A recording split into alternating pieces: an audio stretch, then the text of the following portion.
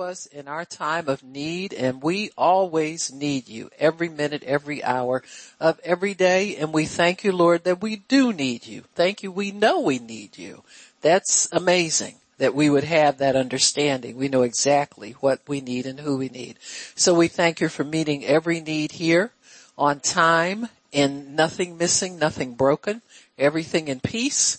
In Jesus' name, amen and praise God. We're going to talk today about the fact that the blood makes a difference. The blood makes a difference. Amen. And, people may think I talk a lot about the blood. I do. Too much. I do. Guilty on all counts. I do. Because it is why we're here.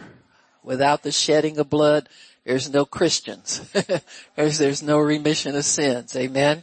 And so we have to honor, respect, plus understand what the blood is for. So the blood makes a difference. It always does. It separates out who belongs to God, who's justified and who's not, who belongs to him and who doesn't.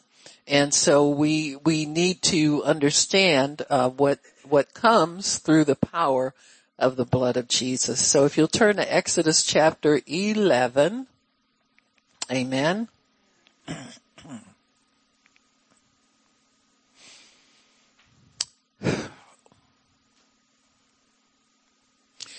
God begins to explain to Moses what's going to happen when he leads his people out of the land of Egypt. Amen. He brings you out to bring you in. To bring you into something better, to bring you into promise, to bring you into a place where, I would say where you're, increased and enlarged and magnified and made whole and it's a better place, but it's in so many different areas. Better is not the best word for it, if you know what I mean, because there is so much that God does. Because the blood makes a difference. Amen. It separates us from the heathen. So anyway, God's speaking to Moses and he tells him in verse 2, speak now in the ears of the people and let every man borrow of his neighbor and every woman of her neighbor jewels of silver and jewels of gold. Now, has God ever told you that? That's what I thought. Y'all trying to think, let me think. No. If you borrowed it, you had to pay it back. You ain't never borrowed nothing from nobody and left town unless if you did, there's some warrants out for you somewhere. Am I right, Poppy? Is that illegal unless God tells you to do it? That's what I thought. So anywho, he tells them to go, and the neighbors gave it to him. That's the other reason it's not theft. And the Lord gave the people favor in the sight of the Egyptians. Moreover, the man Moses was very great in the land of Egypt, in the sight of Pharaoh's servants and in the sight of the people. And Moses said, thus saith the Lord, about midnight I will go out in the midst of Egypt, and all the firstborn in the land of Egypt shall die, from the firstborn of Pharaoh that sits upon his throne, even to the firstborn of the maidservant that is behind the mill, and all the firstborn of beasts. Now, if it's hitting a target and there's no exemptions, amen, then if you get exempted, it's because God did something. Got me? Because whatever is going to happen, it's totally infectious on everybody. So in order for you to escape, something different has to be done in your case. You got me? And he says, all the firstborn are going to die. It doesn't matter if you're high, if you're low, if you're cattle, whatever it is. And there shall be a great cry throughout all the land of Egypt, such as there is none like it, nor shall be any like it more. But against the children of Israel shall not a dog move his tongue. In other words, nothing is out of order for you. Nothing's aggressive against you. Nothing's going to hurt you against man nor beast, that you may know how the Lord does put a difference between Egyptians and Israel. So God puts a difference between his people and people he does not have a covenant with. And it says, and all thy servants shall come down to me and bow down themselves unto me, saying, get thee out and all the people that follow you, and after that I will go out. And he went out from Pharaoh in a great anger. Amen. And so God is warning Pharaoh and all of his people that tonight it's going to be different. Tonight it's not going to be a plague that's going to go away in a few days or something your magicians can duplicate. Amen. It's going to be God's raw power, because God has lingered with you and worked with you long enough that you know that he is God and he's worthy to be praised, and you should bow down and worship him, but you refuse to bow down. And so God terminates his mercy over Egypt that day. And so we know the rest of it. The Passover comes along, and God is able then to carry out judgment against Israel and release his people. This didn't have to happen if Pharaoh had let him go. Amen. All he had to do, and this is true of anything that happens that's not in your benefit. Find out what you need to do to comply with God's rules. Find out what you need to do to get in obedience with him. And whatever it is that's wrong in your life will lift. Amen. Generally, a little confession of your wrongdoing will do it. Isn't that amazing? Just one word out of your mouth, forgive me, Lord, I'm sorry. That's how everybody gets saved. That's how you stay saved. But it's amazing, people forget that's how they got saved. It is a way to know how they stay saved. Amen. It's amazing. So God had already given Israel a secure place to live. In Exodus 8 and verse 23, you see the mercy of the blood already applied to their lives. Amen. This is, let me see, tells you how when the plagues came on Egypt, when God released the plagues through Moses, how Israel fared while the rest of the country was going through difficulty. In verse 16, do we need to go there? 20. We'll start in 20. Now we'll go in 16 because there was some things here that we need to understand about how God separates people out a little bit, how he did it back in the day. It says, and the Lord said unto Moses, say to Aaron, stretch out your rod and hit the dust of the land that it may become lice throughout all the land of Egypt. Can you imagine that? And they did so. For Aaron stretched out his hand with his rod and hit the dust of the earth, and it became lice in man, in beasts. All the dust of the land became lice throughout all the land of Egypt. And the magicians did the same thing with their enchantments to bring forth lice, but they could not. So there were lice upon man and upon beast. Then the magician said unto Pharaoh, this is the finger of God.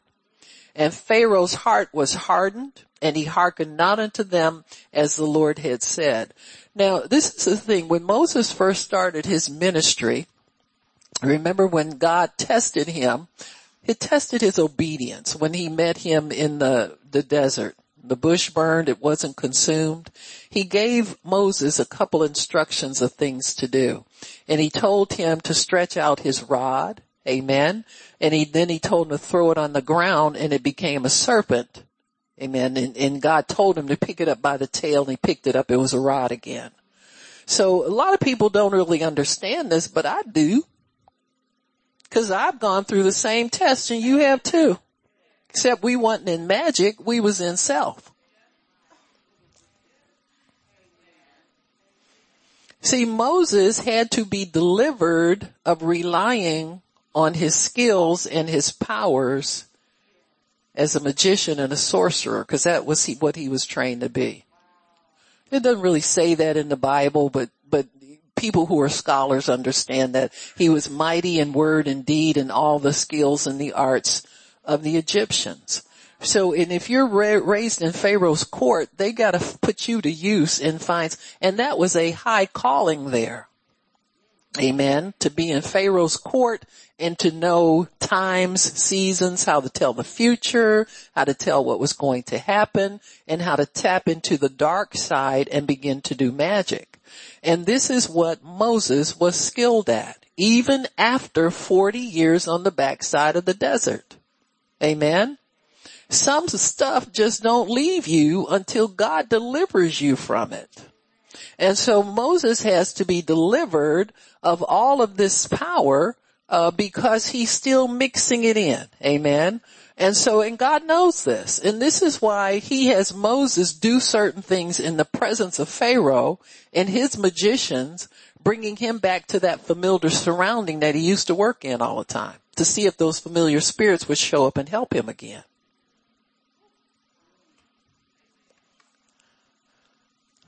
Just like when you got saved and you got your paycheck and he tested you to see if you were really going to pay your bills with it like he told you, you told him you were going to do if you gave him that money. Amen.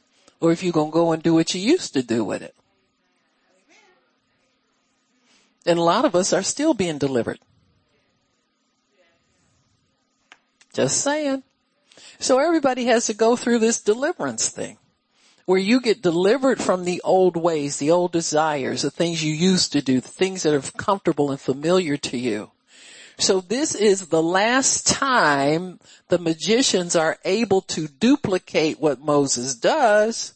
So that must mean that Moses has been delivered of his magical powers that he got through familiar spirits, and now he's clean to work for God. You got it? This has to be done in all of us. You just can't go up and start ministering out of your head and trying to make people feel good and all this kind of stuff. You got to stick with the anointing of the Holy Spirit if you have one. You got me? And so everybody's been being delivered of relying on our old ways, our old things, the old stuff, the flesh. So here, when the magicians saw that they could not penetrate that portal that Moses had gone through, amen, they were all going through the same door. Then God shows up and blocks the door so that Moses can't get in, and Moses obeys God anyway, and he sees that the magicians see that they can't duplicate it. That door closed up behind Moses. He can't get in there anymore to use dark powers, because now he's a sanctified man. He's got to serve God. So he's got to rely only on the Holy Spirit. And many times, just like in our lives, you got to go back in familiar surroundings to really know you're delivered. Sometimes you get around old friends and they want to go out to dinner. Do you have a drink or don't you? I'm just going to have one. Do you understand what I'm saying? It'll shock you how many Christians drink anyway, just to prove to them that.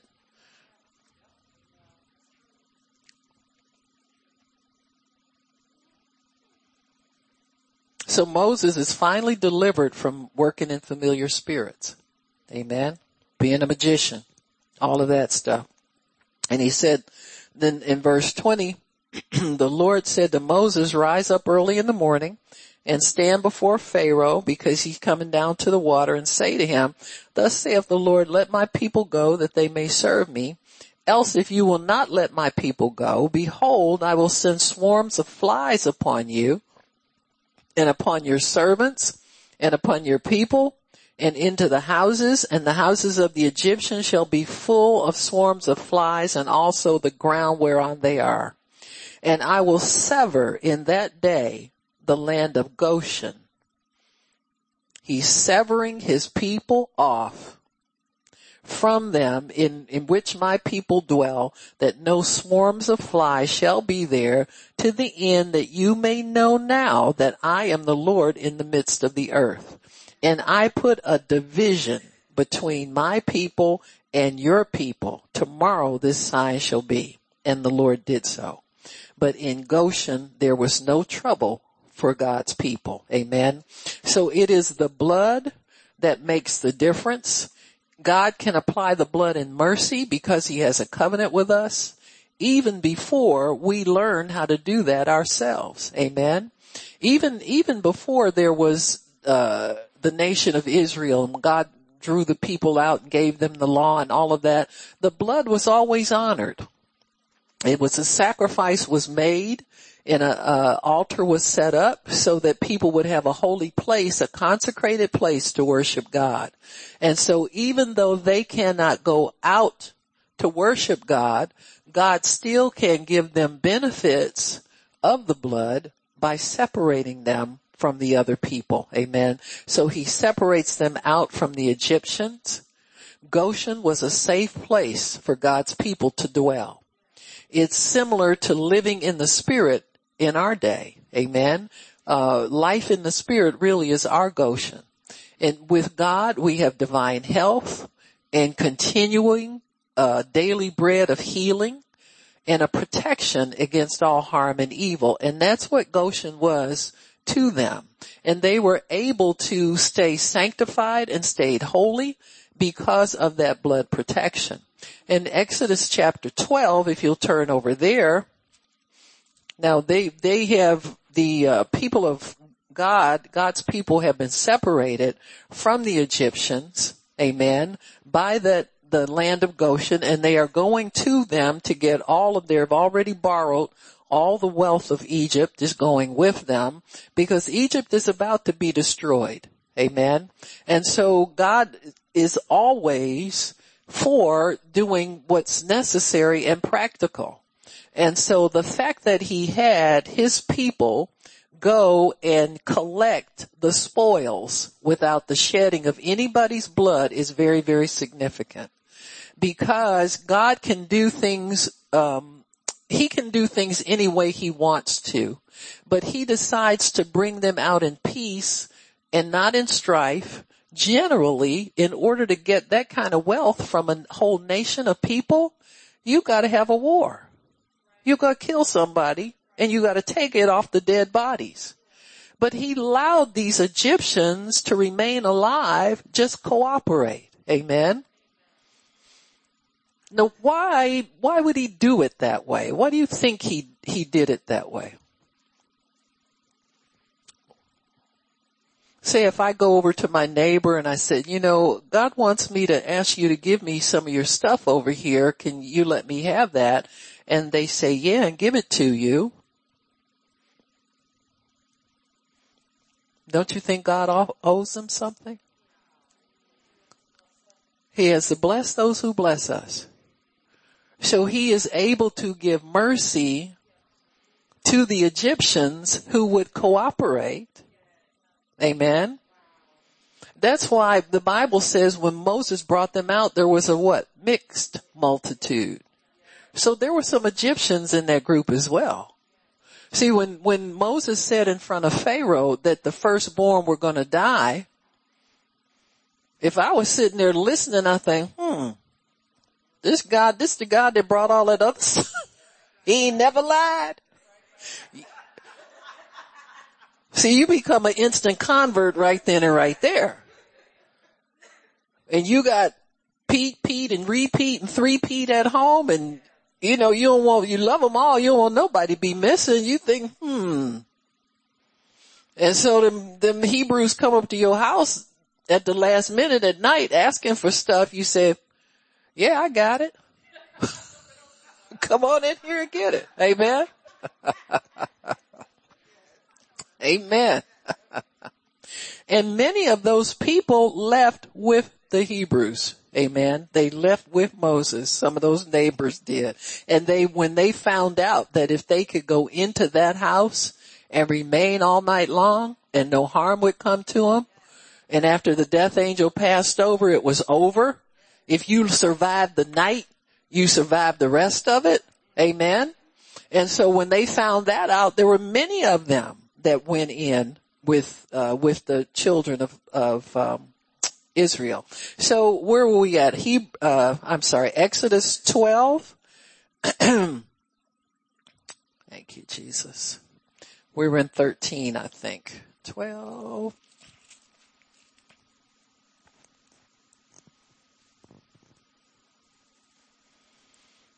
I'll start in 12:1. The Lord spoke to Moses and Aaron in the land of Egypt, saying, "This month shall be unto you the beginning of months. It shall be the first month of the year to you.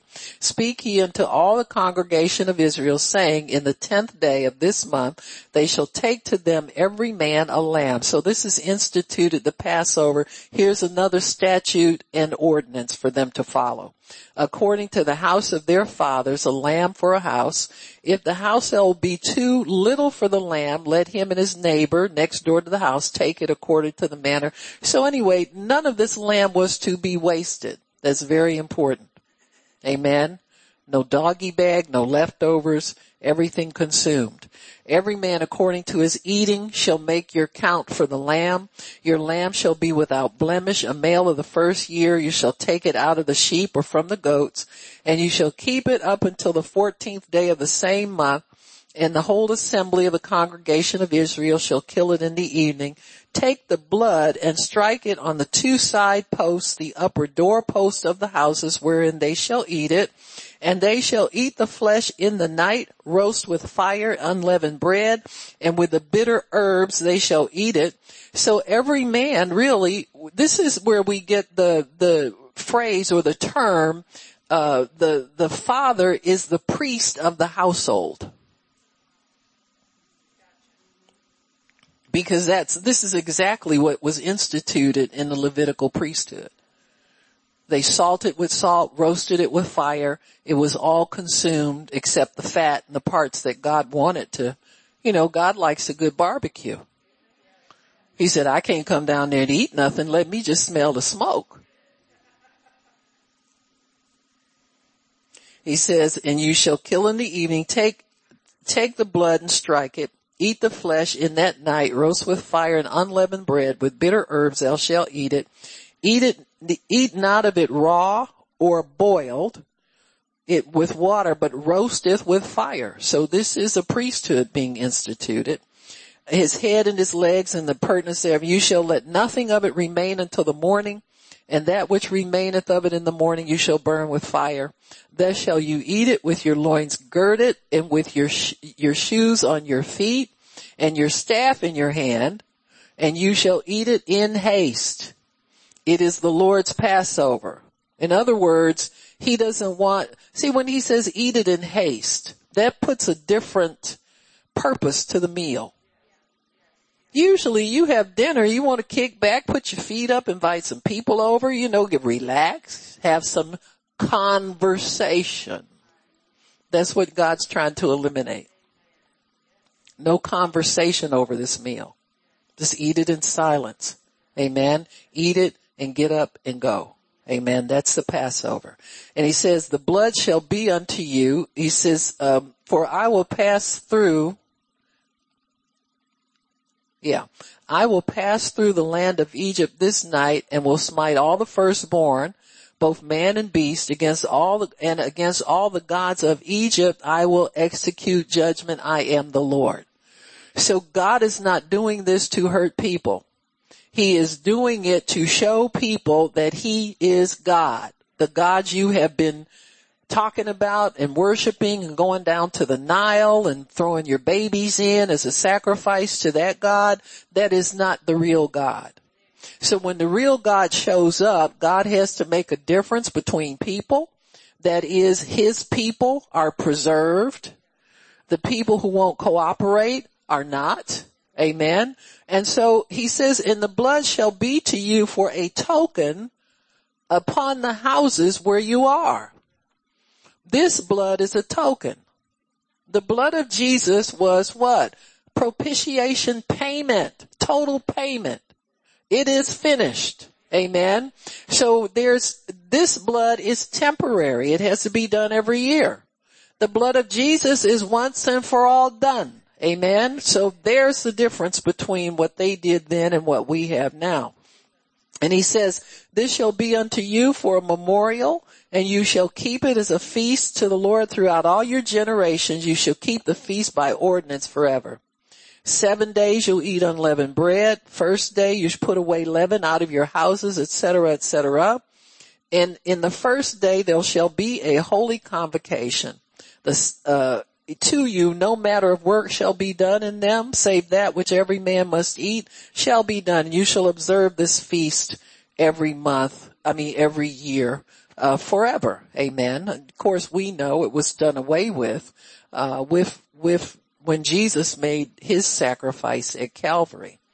In verse 29, it came to pass that at midnight the Lord smote all the firstborn in the land of Egypt, from the firstborn of Pharaoh that sat on the throne to the firstborn of the captive that was in a dungeon, and all the firstborn of cattle.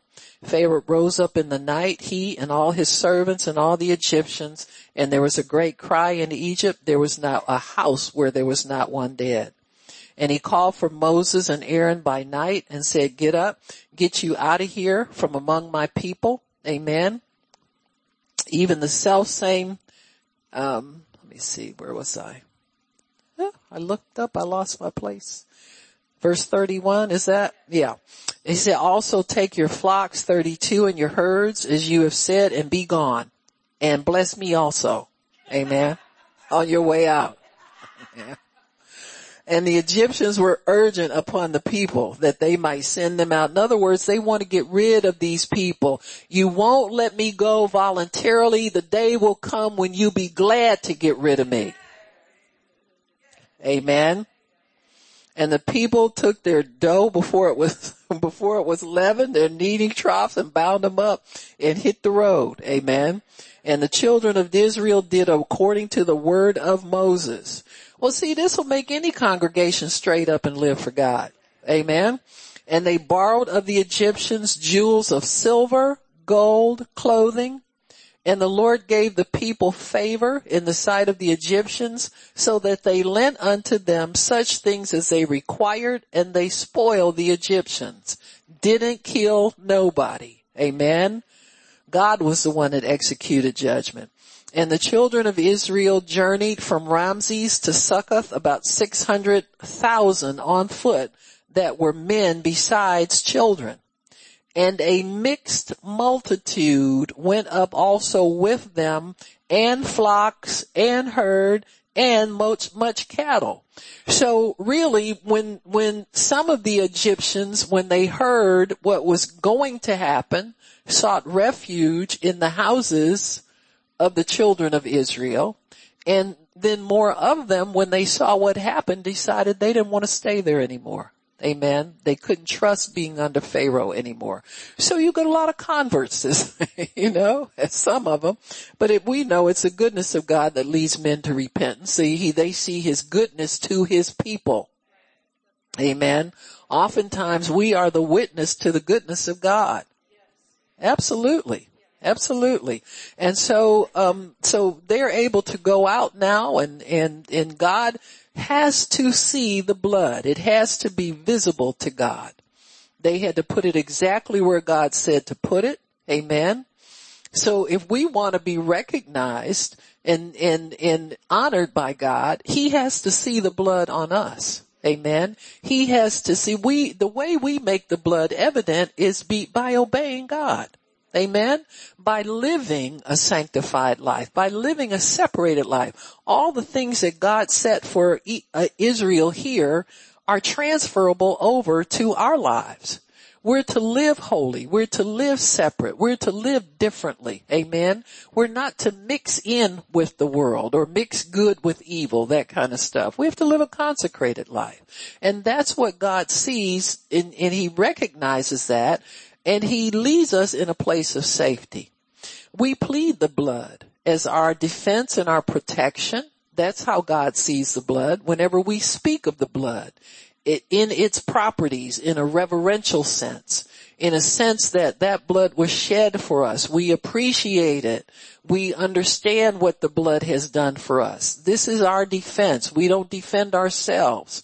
We let the blood speak for us. When we do that, then we honor the blood, and God sees it, and the death angel passes over, or the sickness angel passes over. The poverty angel passes over. All of that passes over us when we make the blood evident in our own lives. Amen. So the blood on the doorposts was the action of faith that needed to be undertaken so that those people could be saved. So we have that same thing. We have to take an act of faith in establishing the blood as the propitiation or the payment for our sin. We're not here on our own good behavior. Any good behavior we had comes out of what the blood has done for us. You can't be good enough for God to pass you over. You have to stay under His instruction and His protection. So in Psalm 105 verse 37, we see what happened to them during that night. Amen. It says here, He smote, in verse 36, He smote all the firstborn in their land, the chief of their strength. He brought them forth also with silver and gold, and there was not one feeble person among their tribes. All of them were in good health. Egypt was glad when they departed, for the fear of them fell upon them.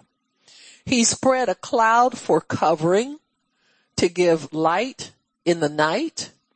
And the people asked, and He brought quails and satisfied them with bread from heaven. He opened the rock and the waters gushed out. They ran in the dry places like a river.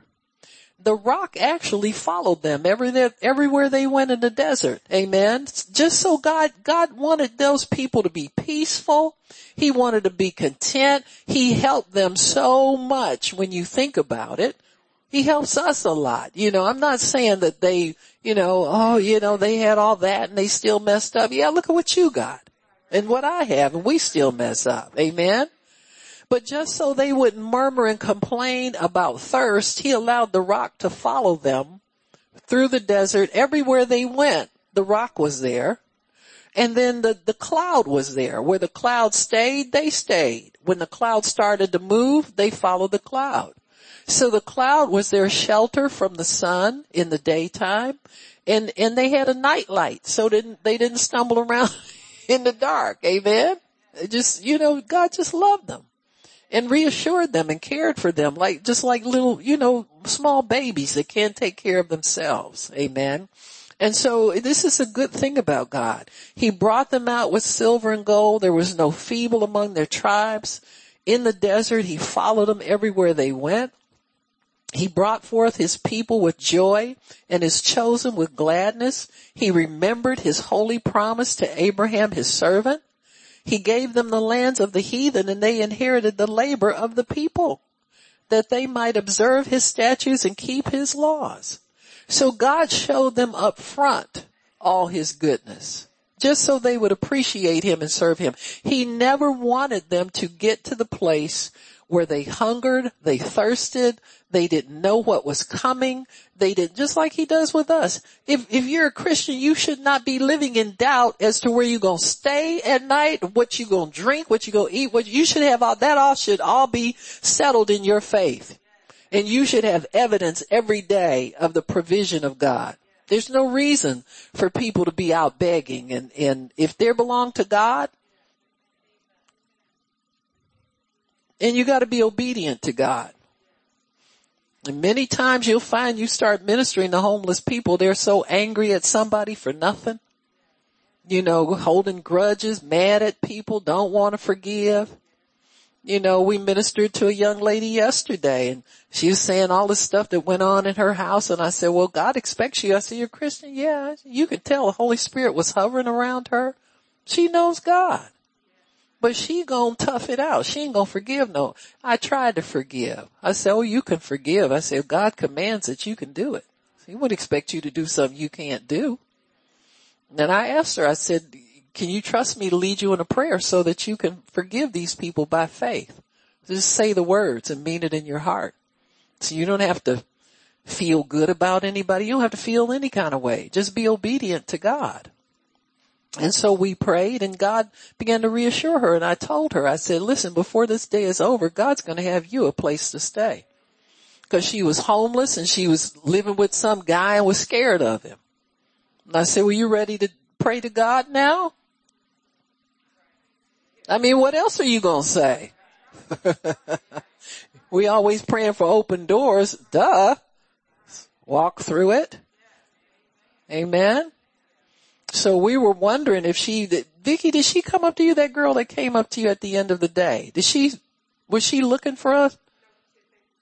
Oh, okay. All right. Cause I said, Lord, I hope she lets Miss Vicky know she found a place. Okay. All right. Well, I believe God. Amen. She had no business there. She knew it, and she humbled herself and asked for prayer. So that's all God needs, folks. And he'll work on our behalf. Amen. He's a good God. I want to see his children out, dangerous and in danger. It's not his plan for us. Amen. So there was not feeble, there were healthy and wealthy. I like that part about God.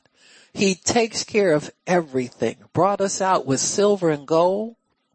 Your feebleness, if you're feeble, it's gotta leave you. Amen. You declare strength. As your days, so shall your strength be. Amen. You want to outdo Moses. He climbed a mountain when he was 120. Amen. Amen.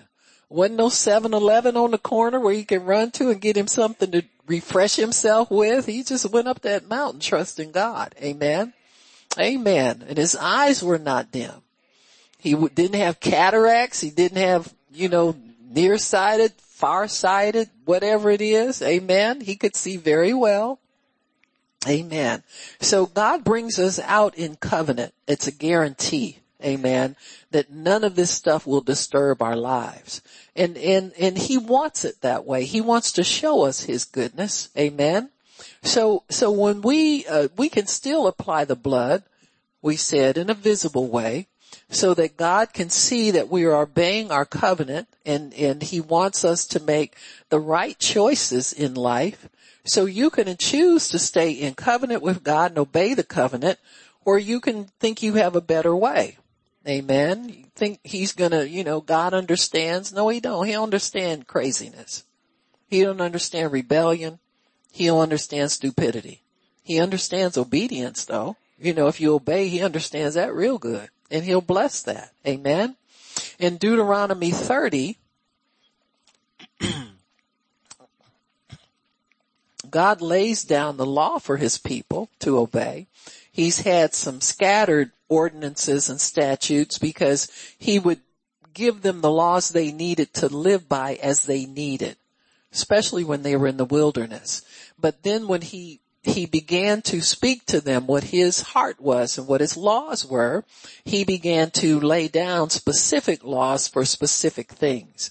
So in Deuteronomy 30, I think it's in verse 15, God says, see, I have set before you this day life and good, death and evil, in that I command you this day to love the Lord your God, to walk in his ways, keep his commandments. See, this one thing separates us out more from the heathen than anything else, is our obedience to all of God's laws, all of his commandments. Amen.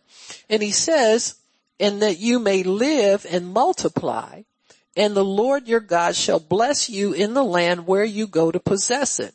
God never sends you anywhere to rent forever.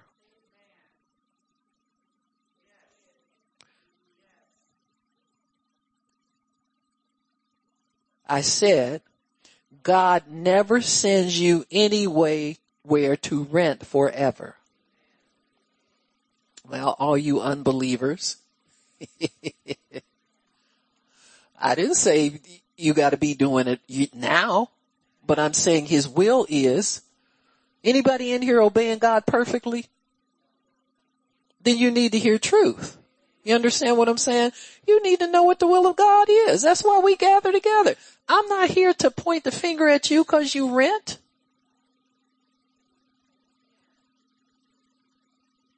Am I? Huh? Didn't I read the Bible? Yeah, right. Okay. He don't expect you to rent. I said forever.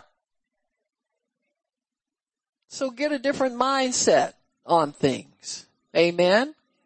Get a different way of looking at things. Get God's way of looking at things. I understand some people are on their way, but that doesn't mean you shut down when you're told that's not God's will for you. You need to receive the word. You know, some of us have had property and we want to slow down in life. You're older. You don't need the responsibility. That's something different. But you chose not to be an owner. There's some people who think they're not supposed to ever have anything of their own and need to get out of that mindset. You need to own something. You need to be responsible for something. You need to pay taxes on some property. You can start sweating it just like your other property owning friends are doing. You understand what I'm saying? Join the club. But that is God's will for you to have ownership because you don't know down the line. See, your life changes all the time. Situations change all the time.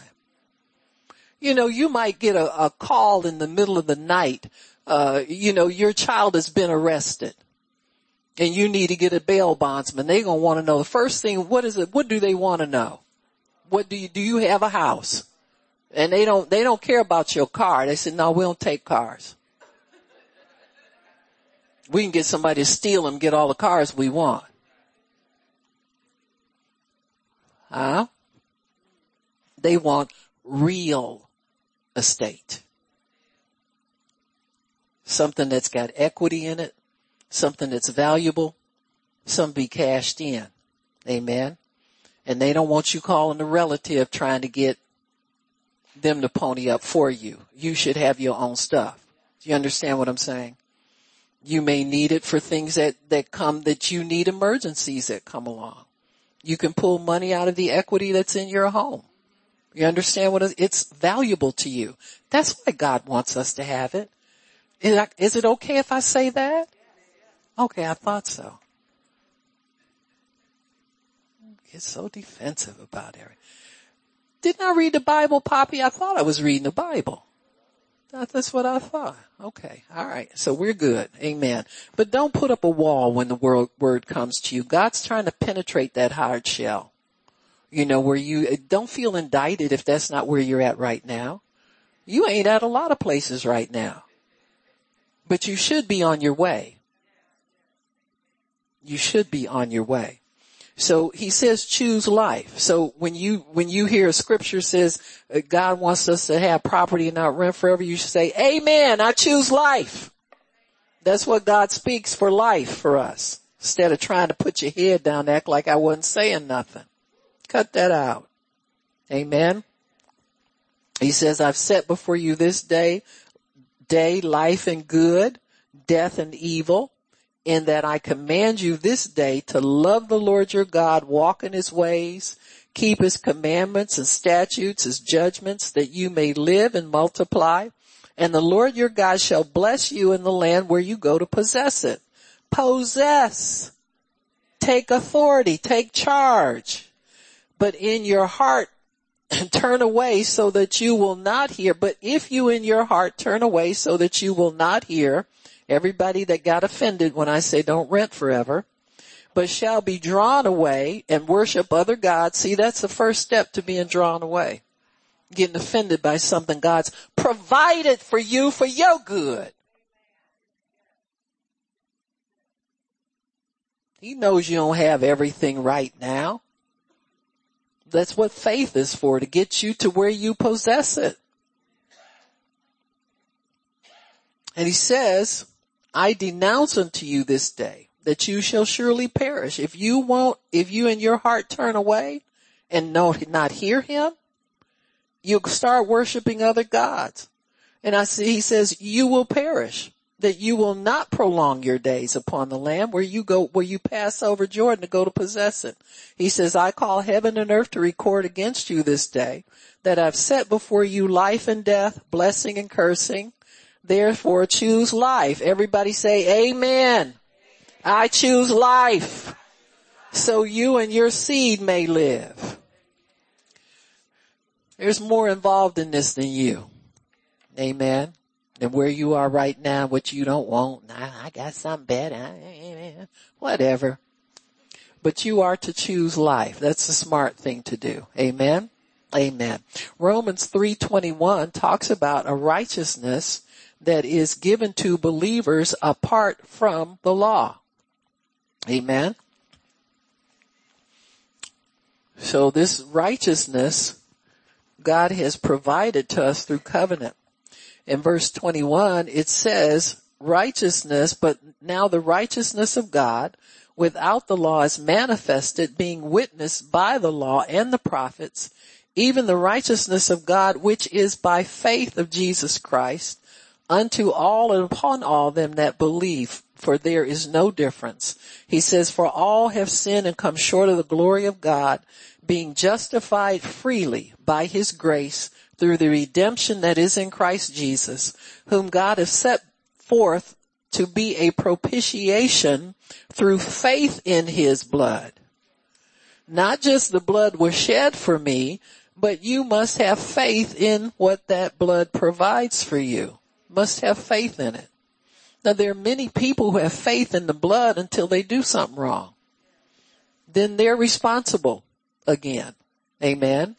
And so this is what was happening in the early church. They were so legalistic minded that they couldn't let go of that desire to work and to show God and to prove to God and to let God see what they were doing right and ask God, what am I doing wrong? All this kind of stuff. You know, it is, if the Holy Spirit lives in you and he is your comforter, your strengthener, the helper, don't you think he would have said something to you already about? He's not sitting up watching you go over a cliff and letting you go. He'll say, girl, straighten up. Come on here. Don't go that way. Go this way. It's like being called led by the Spirit. That's why we call it that. So he is there to take charge, to warn us, to give us that witness in our spirit. That's not something we have to ask him to do. He knows his job and he does it. Amen. So don't get caught up in, oh, I must have done something wrong. What did I do wrong? All that. If he doesn't answer you, just start praising God and tell the devil to quit bugging you. Amen. We sit up there and listen to him all day long, and it's a wonder you don't feel good. You're listening to that song. Amen. So God, the gift from God is righteousness. It is a righteousness that is by faith. Amen. Through the redemption and purchase of our souls out of the powers of darkness. It was God's wrath that spoke the curse, but God is appeased by the blood. See, he's not angry at us anymore. That's why the curse is broken. It does not exist, folks. It can't be levied again. Anybody putting curses on people are not doing it out of God's power. Amen. It's been done away with, period. The blood annihilated it forever. Amen. Even when Christians get sick, they're not under the curse. They're under ignorance. You understand what I'm saying? Ignorance is not the curse. As soon as you get knowledge and get understanding and put your faith in God, you can pick up your healing. Amen. So the curse didn't operate like that. So his blood speaks better things. Amen. And it makes a difference in whether we remain sick or whether we can get healed. The blood is the difference maker. You put faith in that blood and understand that it has atoned for you. It has made things right. There's nothing wrong with you.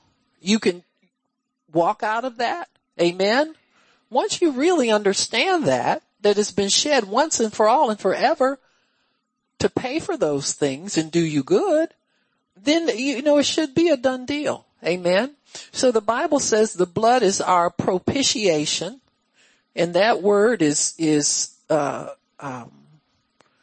really means a sin offering. The word propitiation means sin offering. It also, that word refers to the covering of the Ark of the Covenant that was sprinkled with blood. So it also means mercy seat. So it's your sin offering and your mercy seat. So it's all of that offering wrapped up into one, all of that sacrifice wrapped into one. So when when it's translated, Jesus was our mercy seat. In verse 25, it says, whom God hath set forth to be a mercy seat through faith in his blood. God is not looking for anybody to do him harm. That blood is shed, and that mercy seat is looking for you to speak over it and to approach God through that, so that you can receive mercy and you can receive grace to help you in your time of need. Whatever your need is, you have that available to you. Amen. That's all that's there in the throne of heaven is mercy, folks. There's no judgment there. Amen. Now when people die outside of God's covenant, they're judged already. My goodness, you know, people will say things like, Christians are always judging me. No, that's God doing that. You just blame that on us. Huh?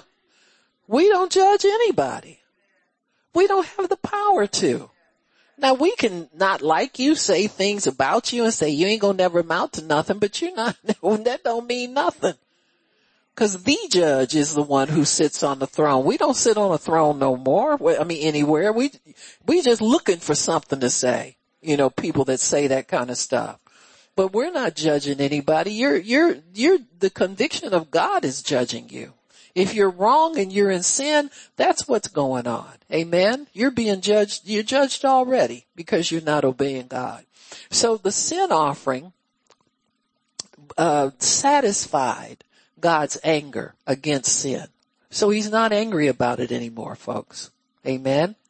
He's apart from people, and that allows them to feel the anger of God. Amen. When you're distant from God, you're distant, and you will feel all the negative responses that come out of holiness.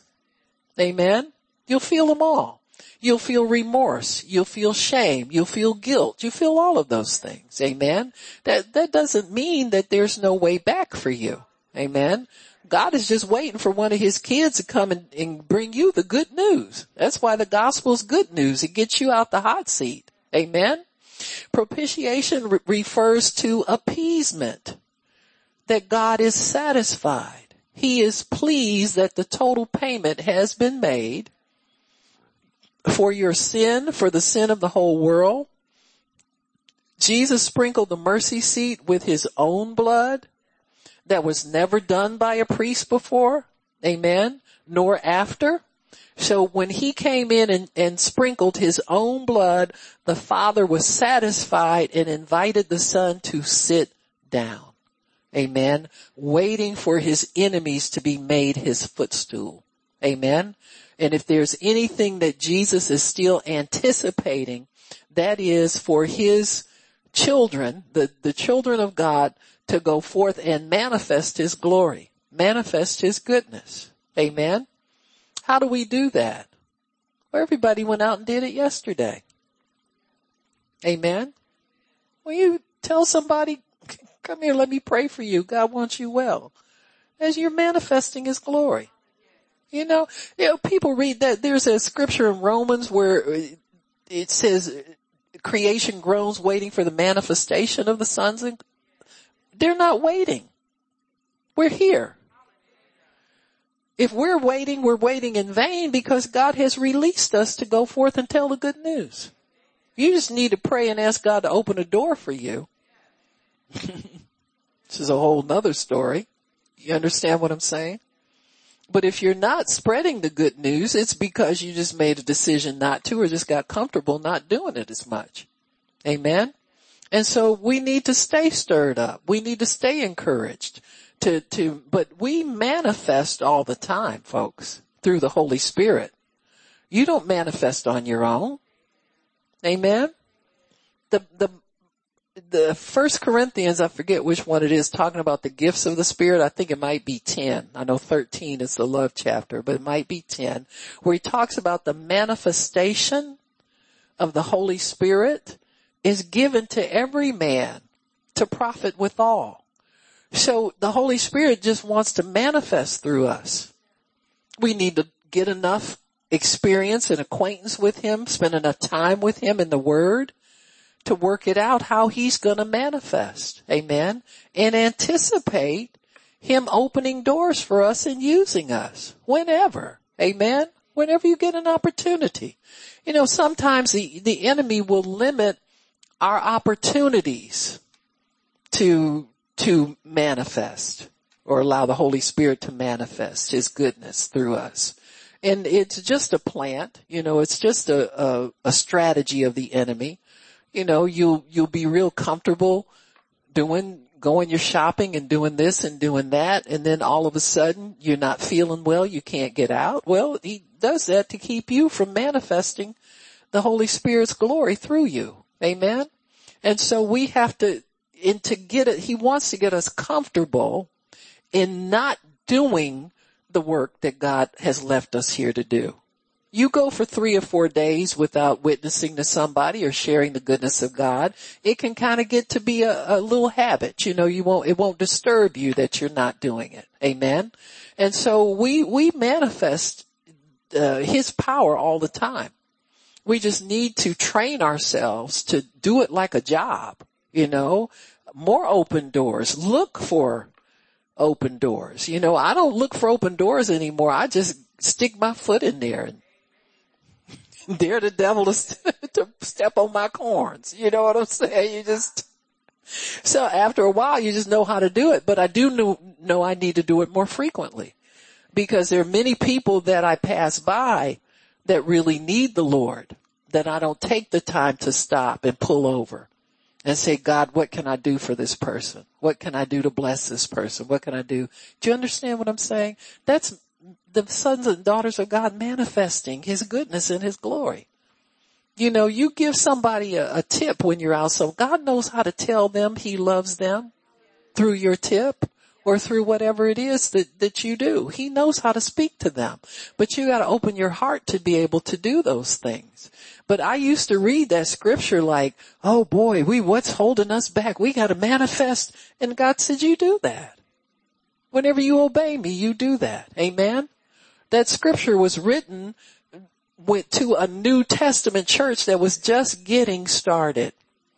Amen. So time was different then. Since then, there have been tons of people who have seen the glory of God and manifested the glory of God. And so we need to understand that there's no wait. You know, today is the day of salvation. Now is the appointed time. God can do these things at any time he gets somebody to yield to him. So Jesus went into the Holy of Holies in heaven. He sprinkled the mercy seat with his own blood. Amen. So the sacrifice, we have a sacrifice that was both dead and alive. This is the only time that's been done. He was a dead sacrifice who died, and now he's alive. So he lives as a living sacrifice. And what did the living sacrifices do under the old covenant? Living sacrifice. Romans tells us to present our bodies a living sacrifice. Well, the living sacrifice was there to work. You know, if a person wanted to give a gift to the priesthood, they would loan their animal to them, and they would use that animal. You need animals to haul stuff back and forth, to bring other sacrifices and supplies back. You always need animals to work for you. So the living sacrifice, that's what Jesus is now. He is our living sacrifice. And his sacrifice is that he lives to make intercession for us. So intercession really is a sacrifice. Praying for somebody else, that's not for you. So anytime you give unto somebody else's life, that is a sacrifice. Now, it's not like we think of sacrifice. Oh, it's so hard, and it's not, no drama, okay? Just the fact that you are not doing something in pursuit of your own good makes it a sacrifice. You are slaughtering your flesh for any joy, any pleasure, anything in this The only thing you get out of it is peace with God that you did his will. And so Jesus is our living sacrifice who labors all the time making intercession for us according to the will of the Father. So the Father works, he works, the Holy Spirit works. They expect us to work too. Amen. So Jesus is there to intercept our prayers and make them glorious prayers. Make them acceptable at the throne room. Make them the type of prayers that will get answered. He empowers them for us and intercepts them. How do you think you can pray a prayer and be on your last leg and be upset and be all those things, and then God answers it for you? And then you go and get your little teaching out, 7 Steps to Answered Prayer by Pastor so-and-so, and you didn't do none of that stuff. If we didn't have him up there living as a living sacrifice, he gets nothing out of this but the contentment of knowing that he helps us. That's what he's there for. And I believe we need to rely more on that aspect of his, and there's nothing wrong with studying and listening to people who have knowledge about these things, and they're giving you the word and helping you. But at the end of the day, he is your intercessor. He is the one who goes to bat for you, who can bring home the goods every single time without fail. Amen. You know, all these people have done these teachings. They've done the best they can. They've gone on to glory, but he's still sitting up there. Amen. Waiting to make intercession for us. Amen. And that's the way he serves his bride right now, is he prays for us, through us, helping us, putting together them raggedy prayers of ours sometimes that I'm gonna quit. And then all of a sudden something shows up, you know. And maybe God was saying, I'm glad you quit so you can get out my way. You understand what I'm saying? You don't know how that transpired. You just know it happened. Amen. So it's just, sometimes you got to take it and run like a thief. Amen. You got what you needed from God. Amen. So he is our propitiation. In other words, he is our mercy seat. When you confess your sins, he has made an atonement for you, so your sins are forgiven. Where, the blood was applied over doorposts for a one-time atonement, but he lives forever to make intercession for us. Amen. Amen. The obedience for his blood propitiation is in 1 John 1:9. If we confess our sins, we know the scripture. He is faithful and just to forgive us and cleanse us from all unrighteousness. That cleansing is very important. You know, Israel, their sins were covered, but they were never cleansed. They were never purged. So they went right back in sinning again. We actually don't have to live like that. Amen. You can stop. You understand what I'm saying? You could stop faster than you think you can sometimes. Amen. So if we make it an automatic response to confess, when we know we're apart from God, you get that irritation inside of you and you get that unsettledness. The Holy Spirit's telling you something's not right.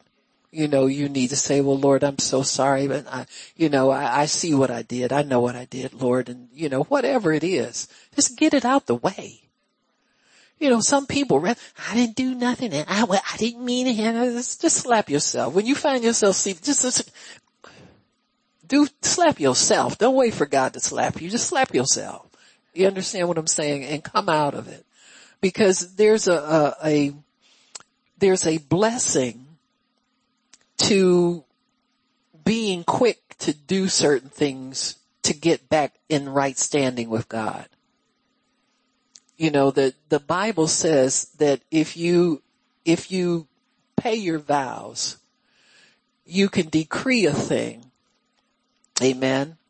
And it'll be established. your word begins to be more powerful to establish righteousness in your life. You can, when it says pay your vows, it just means do what is in your heart to do. Don't lie to yourself on the inside. If you say to yourself, God, I want to be a consistent giver, show me how much to give. And you do that all the time. God says, I'll put such integrity on your words that you can decree a thing and it will be yours. You understand what I'm saying?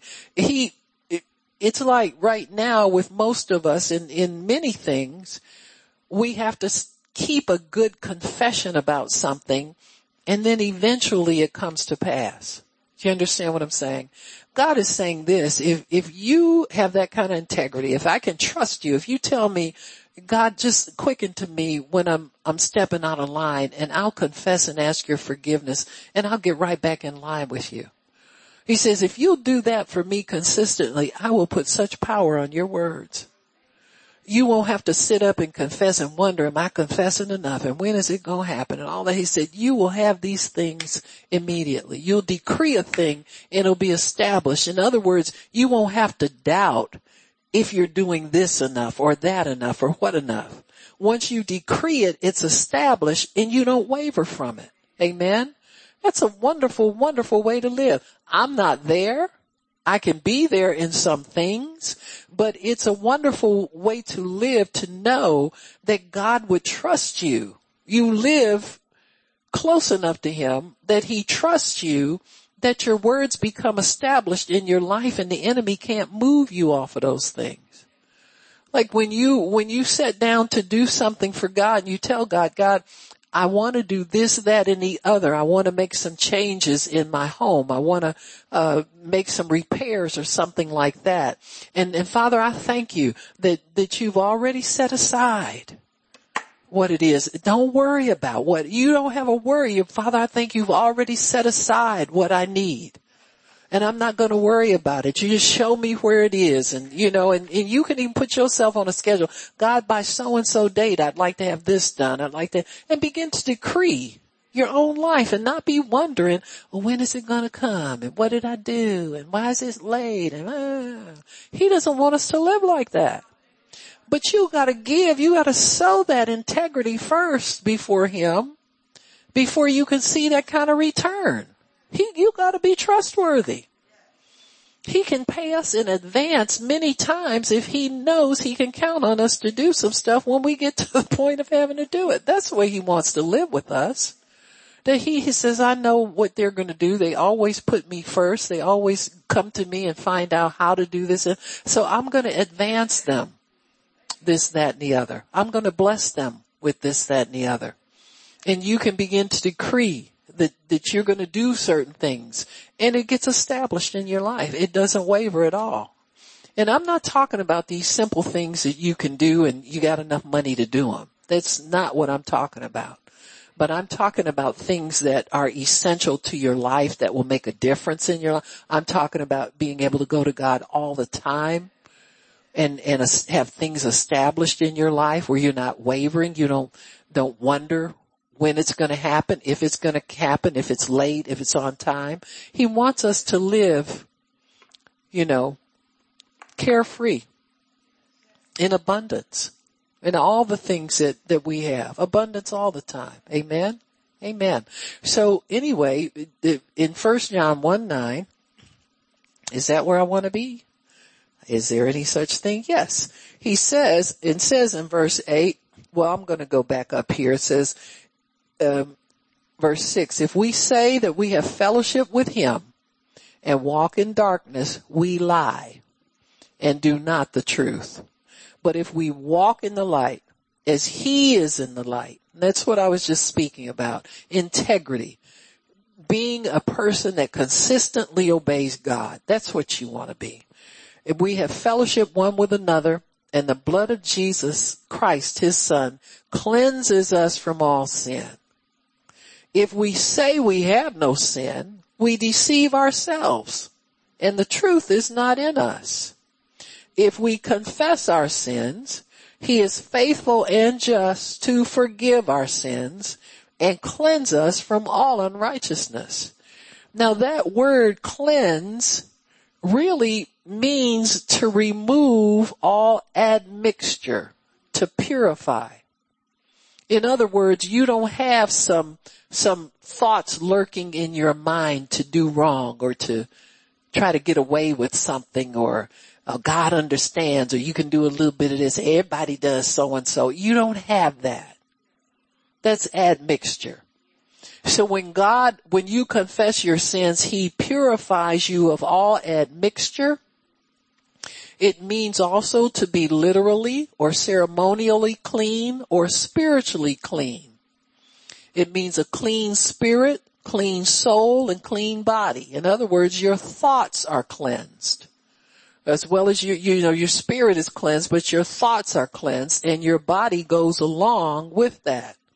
To purify also means to abstain in the future from wrongdoing. So, when you confess your sins to God, you're not just trying to get forgiven this one time and go back and have fun again. You are, that blood restrains you from wrongdoing. It develops your conscience to a higher level where you understand that certain things are across the line and certain things are in the line. Amen. And so that's the mind of Christ. Jesus had in his mind to only obey the Father, to do whatever the mind of Christ doesn't want to take the easy way out or the slick way out or the way where you don't have to be honest with somebody or way you don't have to confess to somebody or ask their pardon or apologize to people. That's not the mind of Christ. Amen. His mind wants to do what's right all times, and he shed his blood to cleanse us from the desire to do anything but what's right. Amen. The purify also means to be free from guilt and shame. It gives us boldness and access to the holy place, and we are not afraid to enter in. We know that we belong. The blood gives you that knowing that God loves you, he wants you there, he expects you, all of the above. The blood does that, folks. It annihilates. There are people that say, I can't quit this or I can't stop that. They gotta pause. They don't stop here long enough to find out what they have. See, you got stuff, you're not letting it work for you. If you're defeated on anything, you've got stuff available to you and you don't know how to let it work for you. You're not putting it all together so that it does work for you. Amen? And you need to learn how to get it to work for you. I remember, I tell this testimony sometimes. Joyce Meyer was kind of stuck in a situation where, she had I guess, controversy with a church. She belonged to this church at one time. She started her ministry there, and her ministry, they threw her out of the church because she's preaching things they didn't agree with. It was, old-fashioned denominational church, and so anyway, over the years, her ministry grew, and she heard that they were having a fundraiser. They wanted to repair the church, and she wanted to give an offering.